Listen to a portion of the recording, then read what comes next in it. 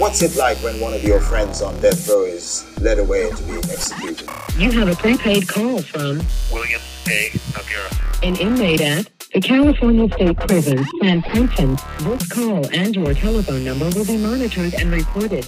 I had to be a different completist guy, which is the guy who walked walkways of San Quinten death row, and without a gang, without a group of people around, it was just me. Soon after you went into to be on death row, and you didn't really understand the prison workout system so much, but then he said, we're going to do 75 sets of these. To me, that seems extreme. So I'm wondering if there's a danger of overtraining, wearing yourself out so that you're... No, that's actually funny. It's funny, and I'll tell you why.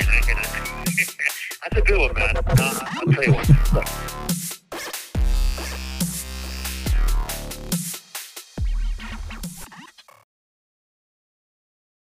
Bill, how you doing? I'm doing good. It's Friday night, and the World Series is on. I have the privilege to watch it, although there's not many people probably watch this game since it's Houston against the Atlanta Braves. And I'm sure around here we want San Francisco and the LA Dodgers to go at it. You know, but so yeah, it's a decent game. So I'm just enjoying it, having a cup of coffee and kind of winding down from a long day on death row. It's weird to hear you say it like that. I was picturing, a cozy, little cabin that you were sequestered in, and it's a little too cozy. Yeah, well, it would probably be a lot louder here if it was, like I said, the Dodgers or the Giants playing. But, yeah, I mean, it's just kind of a program that I've known for such a long time that there's not a whole lot that really gets me going. So, today was kind of like a normal day. I went outside. I worked out for a couple hours. I ran, hit the bag, did all my calisthenics, pull-ups, dips, and the crazy stuff I do every day to stay in shape. And, that's about, I stayed outside till like 12:30, 1 o'clock, and then came back in. And, it's like a normal day. I paint, I write, and today I was preparing for this episode of Death Row Diaries. Yeah, and we should say welcome. I'm Matt Ralston. And I'm William Noguera. Yeah, and we're going to today discuss the case of a guy that you knew in prison before he was executed, and that's Stanley Tookie Williams. And this case is very interesting. It's one of the most notable. We're going to get into it. But first, we have a few listener questions. The first one is from Aaron in Portland, Oregon.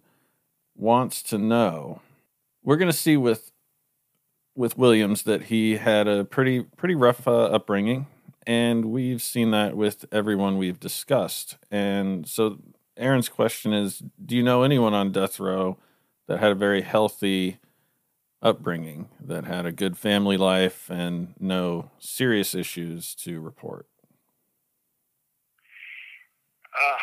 I'm sure that person exists. I don't personally know them because you could have a nice relationship, or it may look like a good relationship with your family, but no one knows what's really going on inside that atmosphere. Most of the cases of the people that are in prison, or specifically on death row, have had tough childhood. They were abused physically, sometimes emotionally, obviously, sometimes sexually. Most of the families, the guys here, come from families that are poor. They obviously have certain issues going on. Now, I will say this. I mean, now that you mentioned this, I started thinking, cataloging all these serial killers I know and I've studied, and one comes to mind that really is the exception to all the rules. So we could say that he was just bad to begin with, maybe. But Randy Kraft, the scorecard killer, who has something in the neighborhood of 47 kills.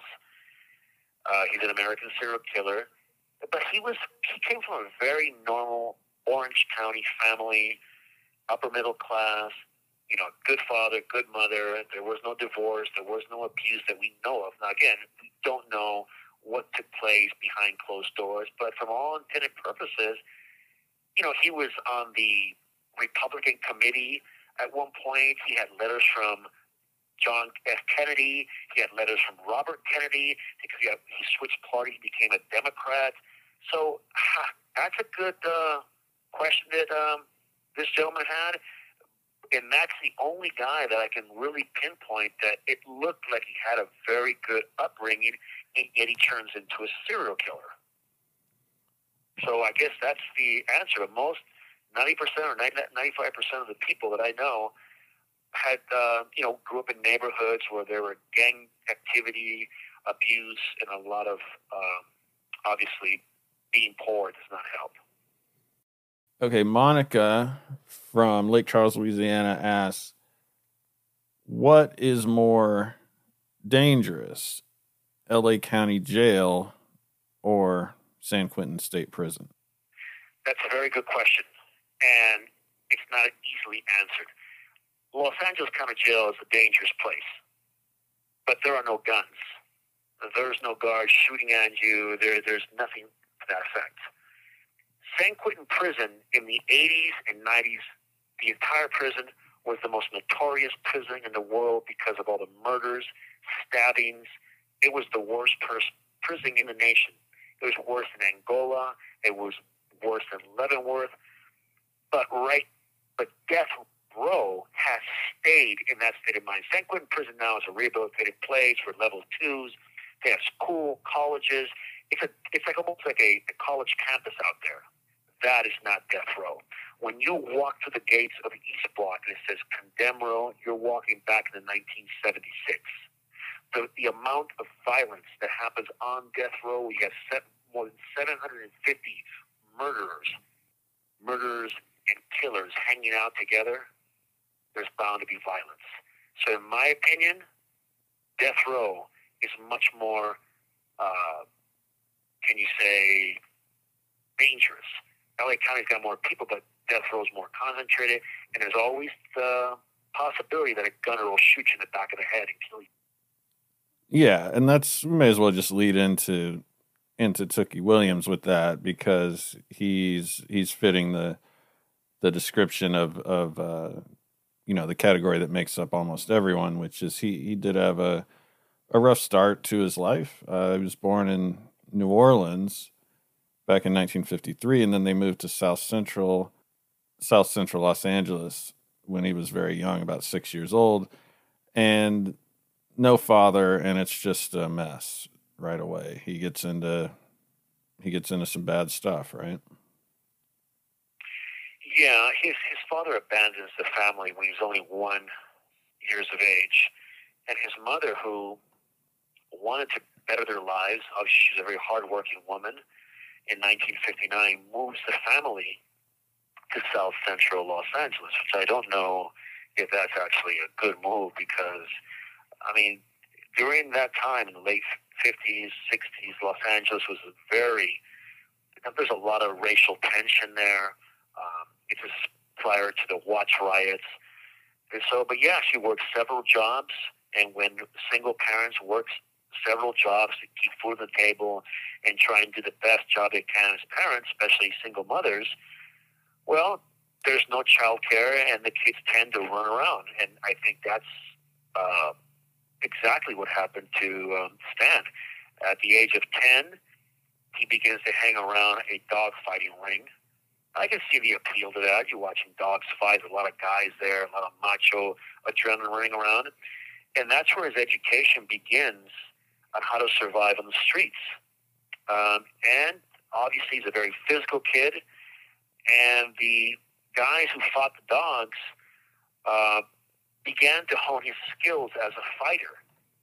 After the dog fights were done, the men would pit him against other kids and bet on the fights. And if he won, they would give him a portion of these proceeds. And you can imagine, that's pretty young. You're a 10-year-old child, and I know a little bit about this. I started in the martial arts at the age of 4. By the age of 6, I was competing in martial art tournaments. But those are a little bit different. Martial art tournaments, there's judges, you're wearing protective gear, cups, teeth protector, mouth gear, gloves. This is on the streets. You're fighting on concrete, and you can get hurt really quickly, and if you do, there's no medical care. And again, there's no training here. This is just flat out fighting.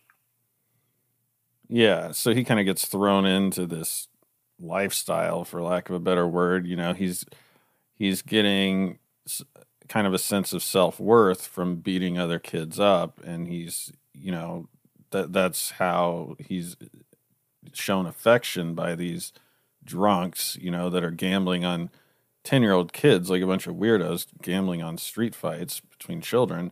But he's popular with these guys because he's really tough. He soon grows up to be a very imposing man. I mean, he looks bigger than half the guys in the World Wrestling Federation by the time he's a 18, 19-year-old adult.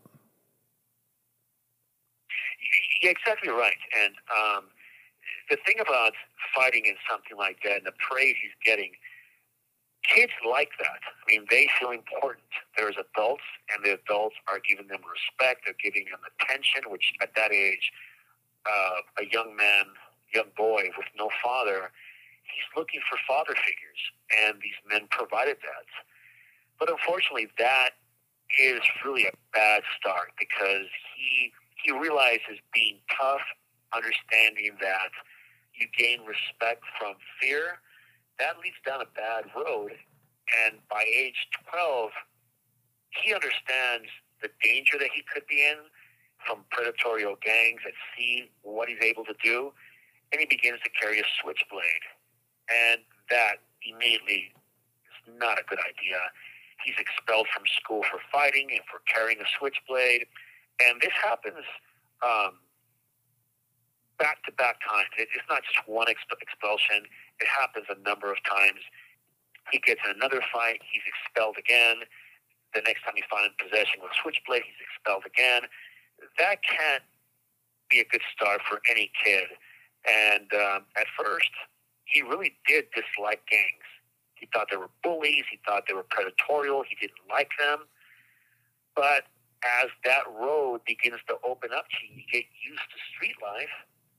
At age 15, he's invited into a small West Side clique. It's not a gang, but they're kind of like a gang. And it isn't long before he becomes the unofficial leader after fighting his way to the top. I mean, that's how it happens in these street gangs. The tougher you are, the more respect you get. Yeah, so there's a lot of circumstances that lead to this. He is essentially blackballed from every school in the area. So he's just like kicked out of school. So he has no structure in his life whatsoever. He has no family life for the most part. And so there's all these young guys that, are a club basically. And that's what he kind of wanted it to be is something positive. This was the Black Panthers.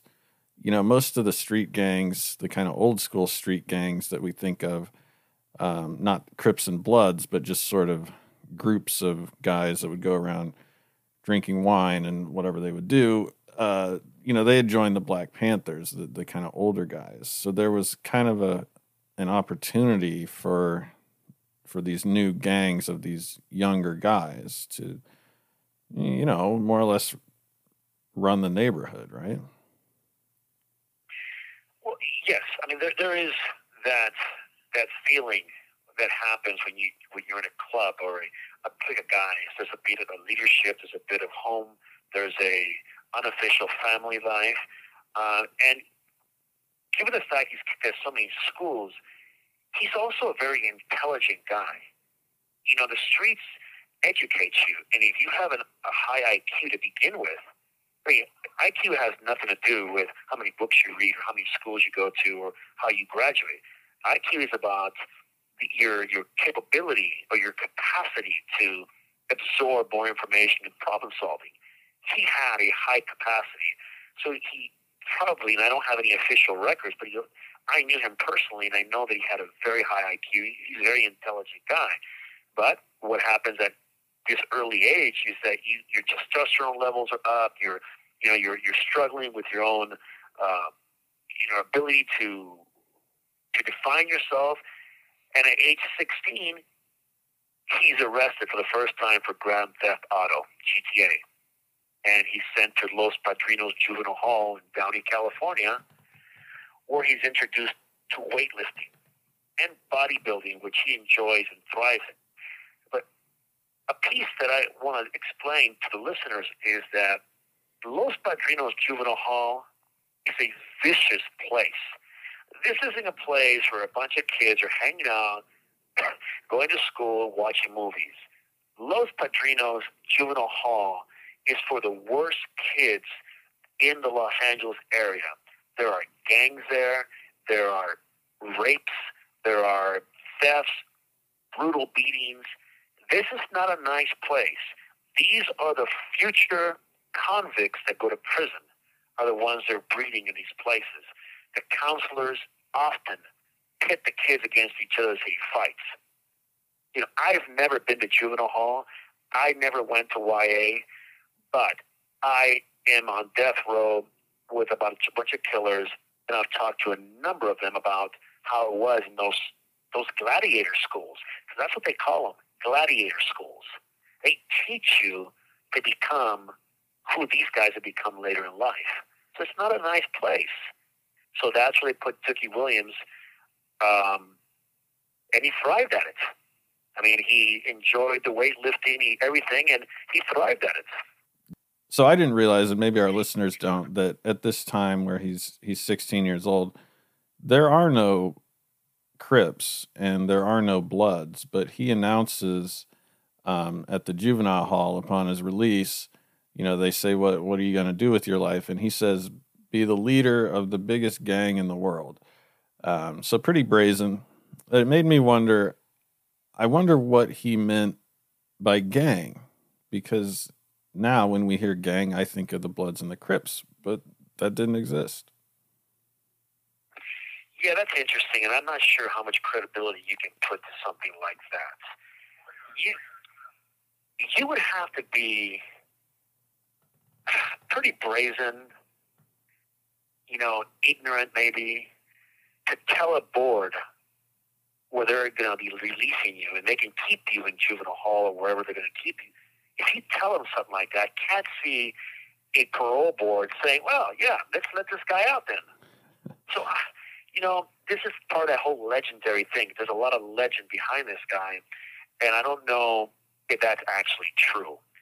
But as you mentioned, you know, when he is released, this is right around 1970, a mutual friend of him introduces him to Raymond Washington, whom in 1969 had, in fact, formed this small group called the East Side Crips after he left the Avenues gang to form his own gang. And he and Tookie Williams got along well. They had mutual interest. They were both great fighters and almost legendary in those neighborhoods. And they had kind of a similar style as well. So then in 1971, they unite. Tookie's West Side Clique, which was a club, and Raymond Washington's East Side Crips, they joined to form what many describe to be a super gang. At first, and this is from his own words, his intention was not to form a gang. That was not it. It was to form a group to protect African Americans from police brutality and racism. But as with many intentions, you know, the road to hell is paved with good intentions, because soon that vision is forgotten when membership to this super gang begins to explode. Tookie has a very, I guess, respected reputation, and so does Raymond Washington. And they go into other neighborhoods and challenge other group leaders in fights, and obviously they're winning. So they begin to recruit at an extremely high rate. And the gang, which now are known as the Crips, have spread into Inglewood, Watts, and other parts of Los Angeles. I mean, I guess everything he disliked, it kind of became what he and Washington put together. But, I mean, you really can't put everything on this guy, because once you form something, it really has a mind of its own. That's exactly what happens. Because by 1972, many other of these cult leaders are arrested or killed, including Raymond Washington, who was incarcerated for second-degree robbery and was sent to Tracy prison for 5 years. And then soon after his release, he's murdered in his front of his home. Somebody called him over to a car, and when he walked over, they shot and killed him right there in front of everybody. It kind of gets to where, so he's already disadvantaged at this point in terms of like what he can do with his life. You know, he has no like high school degree, but it kind of gets out that he's a gangster, and he gets kind of barred from competing in these bodybuilding competitions, and that was actually kind of his passion prior to sliding more into this gang stuff. So it's kind of like another door closing for him. Yeah, it does happen. This is a little bit later down the line from more 1972, because by this time, Tookie Williams is regarded by many to be the undisputed leader, and he's respected for his feats. And as I said, they become legendary, and the stories begin to circle around him, some highly accurate, others not so accurate. But by the mid-1970s, he begins to live a double life. And as I mentioned before, he's very intelligent, and he has like a conflict going on between what he has formed and what he wants in life. It's almost like he's separating himself from it. He's trying to. Like when we watch The Godfather, he always says, I try to get myself away, but they pull me back in. That kind of happens with him because, you know, he is, well, for lack of a better term, the leader of an organized criminal enterprise. And at the same time, he has a job as a youth counselor in an anti-gang setting in Compton. At the same time, he's also attending college and studying sociology. So as you can see, he has these conflicting passions. Obviously, he's good at what he does as the leader of this gang, but he's also doing all his anti-gang youth counseling and he's attending college. Why would he do this? The only way I can wrap my head around it is that he liked doing it all. He was good at what he did. He's an intelligent guy, and he saw the advantages of being educated. Yeah, it's really hard to kind of picture how he was engaging in this kind of pushing and pulling thing. I mean, he's playing both sides. At first, I thought, well, maybe he's trying to recruit kids into the gang from his sociology work, or, you know, maybe he knows, well, this particular kid is going to be, for lack of a better word, a loser. I'll get him into the gang, you know, but I don't want to corrupt this smart kid, so I'm going to steer him towards school or something. You know, maybe he's, I don't know, because he has this sort of folk hero, this budding folk hero image to where I feel like he did have a lot of influence. You know, he's a giant guy. He's got a big afro. This is the 70s, you know, and they're walking around in suspenders and starched jeans. And yeah, I was just wondering if maybe he just thought he could kind of pick people out, and maybe some of them are beyond helping or what. I don't know. That's possible, but I've had a conversation with him numerous times. As I said, he was in the same yard with me for more than a decade, and he and I spent a lot of time talking. And the one thing that I didn't notice about him is that he felt he had a responsibility. And this is obviously years after when he's here on death row. But becoming a counselor for youth, and most of these youth were African American, probably Latino, and he attended college to understand sociology so he can relate to these kids. I think he felt he had a responsibility to the community to try and help these kids. And at the same time, he understood what he represented, and he had to be loyal to that side of himself. You can be two different people. It's not very difficult. You could be. We see it all the time. We see guys that are lawyers and doctors, and then yet they're the head of a criminal organization that backs up the mob or whatever. It does happen. People have their own passions and their own beliefs on what they do things, but he struggled with it. I think he really felt he had a responsibility. As I mentioned earlier, he started this organization with the intention to protect African Americans from police brutality. And as we know today, it happens. I mean, there's people, every person on the street has a camera with them, and we see these videos happening. Imagine how it was in the 1960s and 70s when nobody had cameras and most minorities kept their mouths shut, because if you said, yeah, that officer did this, or I saw that officer do that, the retaliation was immediate and intense. So, yeah, I mean, he was in a very bad spot in that sense. But, you know, that's a lifestyle that he chose. And by 1976, there's an attempt on his life. You know, he's sitting on his porch of his home. A car pulls up, and they really are trying to kill him. They managed to shoot him several times. He dies to avoid being fatally wounded, but his legs are severely shot, and the wounds are so bad the doctors tell him he's never going to walk again. That's pretty intense when somebody tells you that. Doctors say, hey, you know what? You're done. Your career as a bodybuilder, your career as an athlete are done. Well, obviously he didn't pay attention to those doctors, and he went through intense rehabilitation, intense workouts, and before the year is out, he regains the ability to walk, which is a milestone that he was able to come back from nearly being killed. Yeah, and this is where, for obvious reasons, things kind of take a sharp turn. Or maybe not for obvious reasons. Maybe this is the point where he may have said, I'm getting out of this stuff. You know, but for whatever reason, you got to figure, and this applies to all young, you know, teenage men, 18, 19, 20-year-old guys.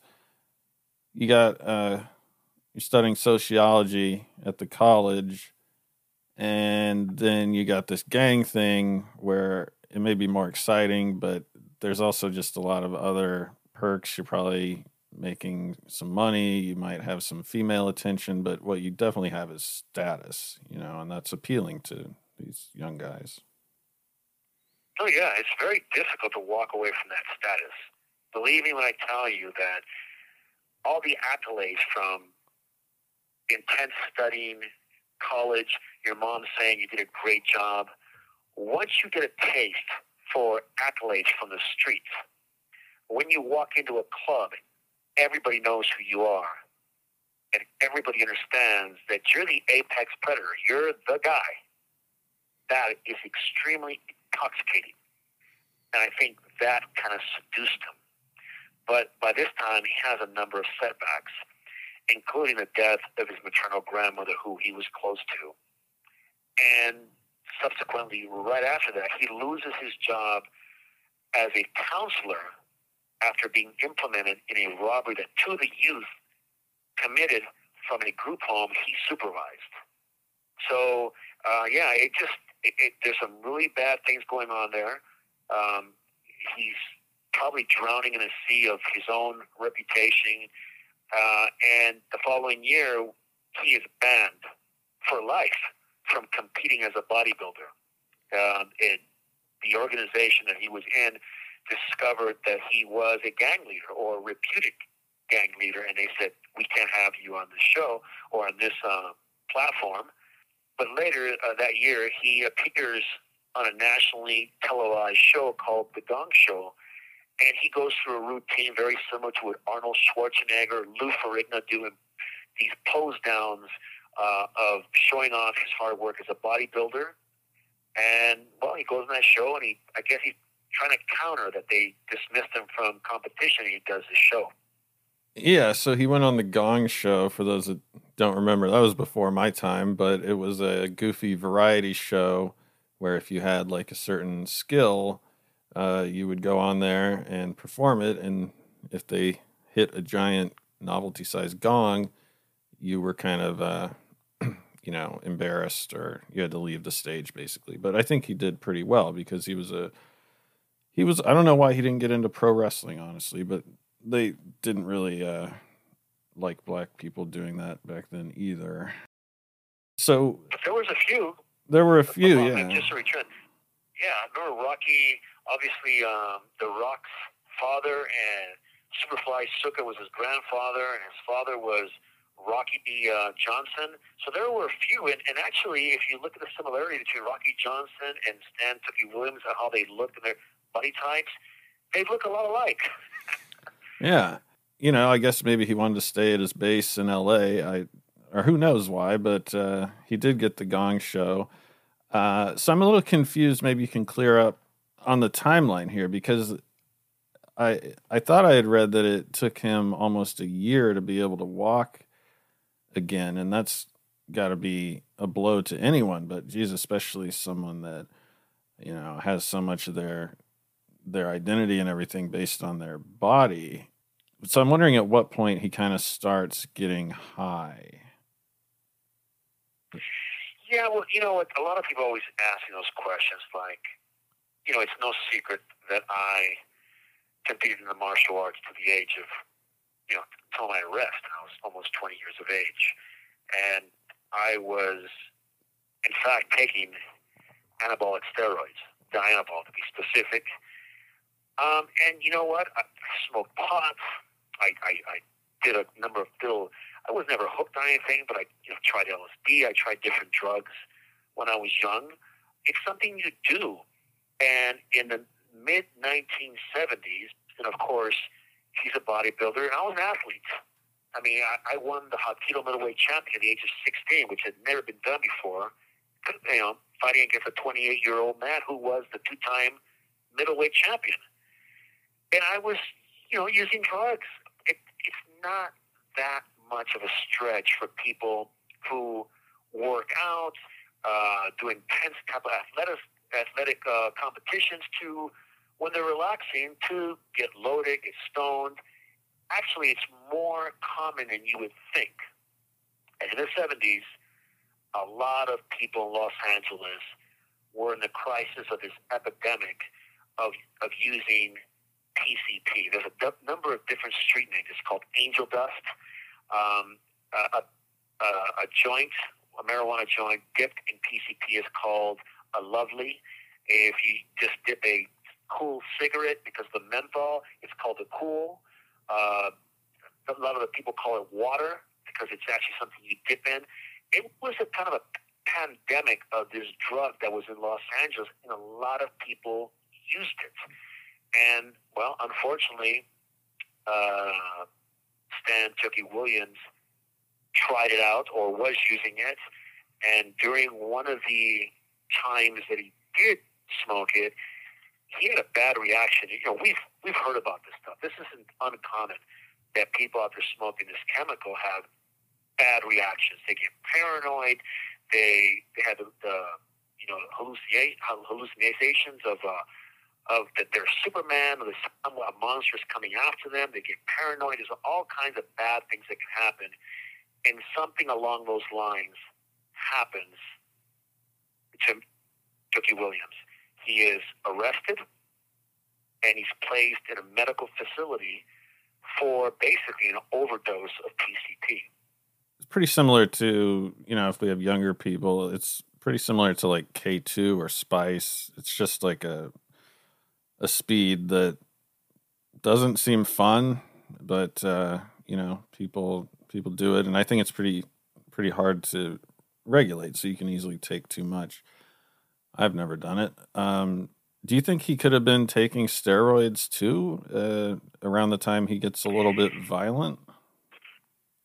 It's possible. He was very developed physically, but you don't have to take steroids to get physically developed.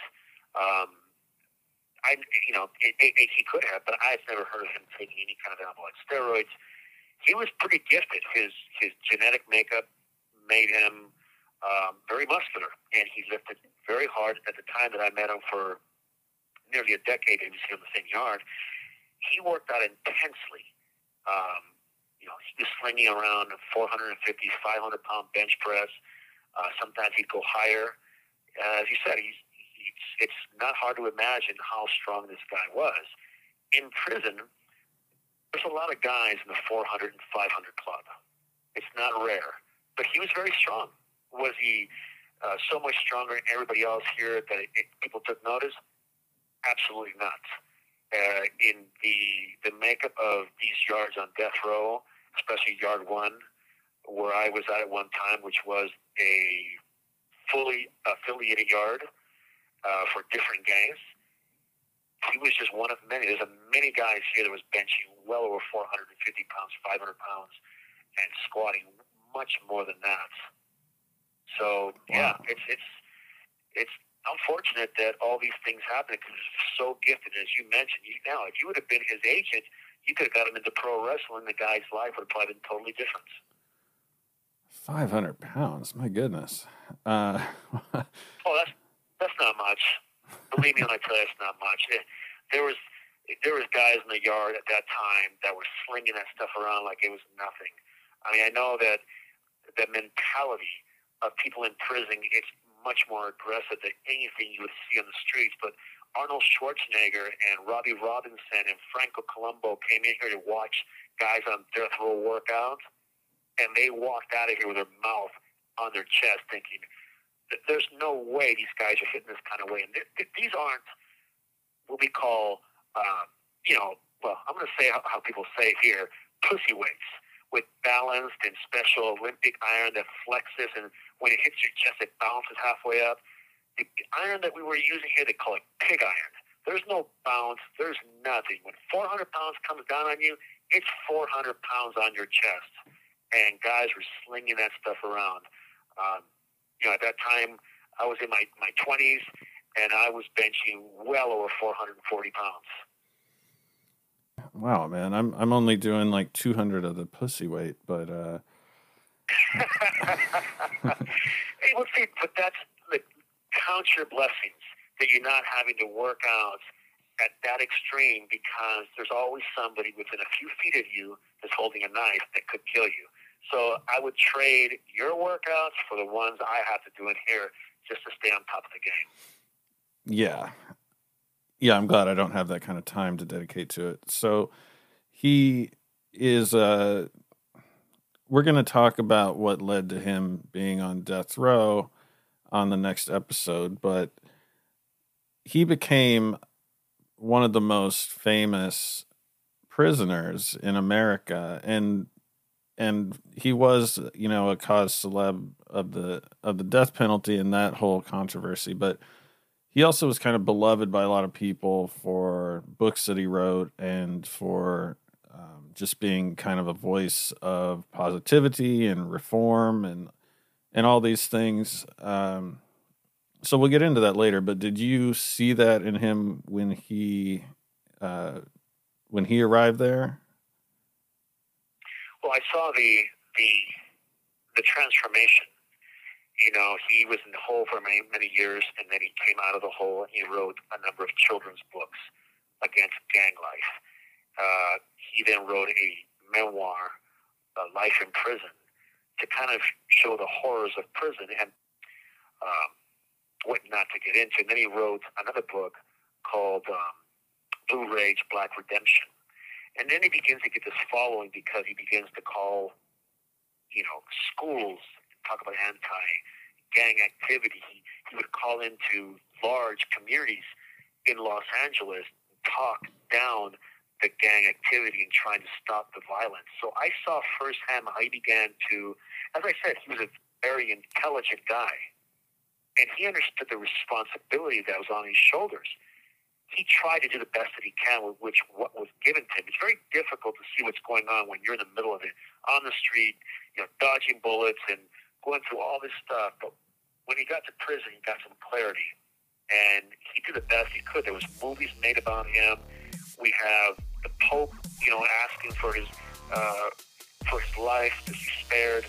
A lot of actors he really did a lot, which we'll talk about in the next episode, but I saw it firsthand.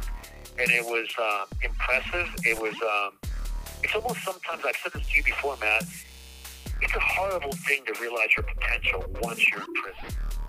If you could just get to that mindset when you're out there, you can do great things.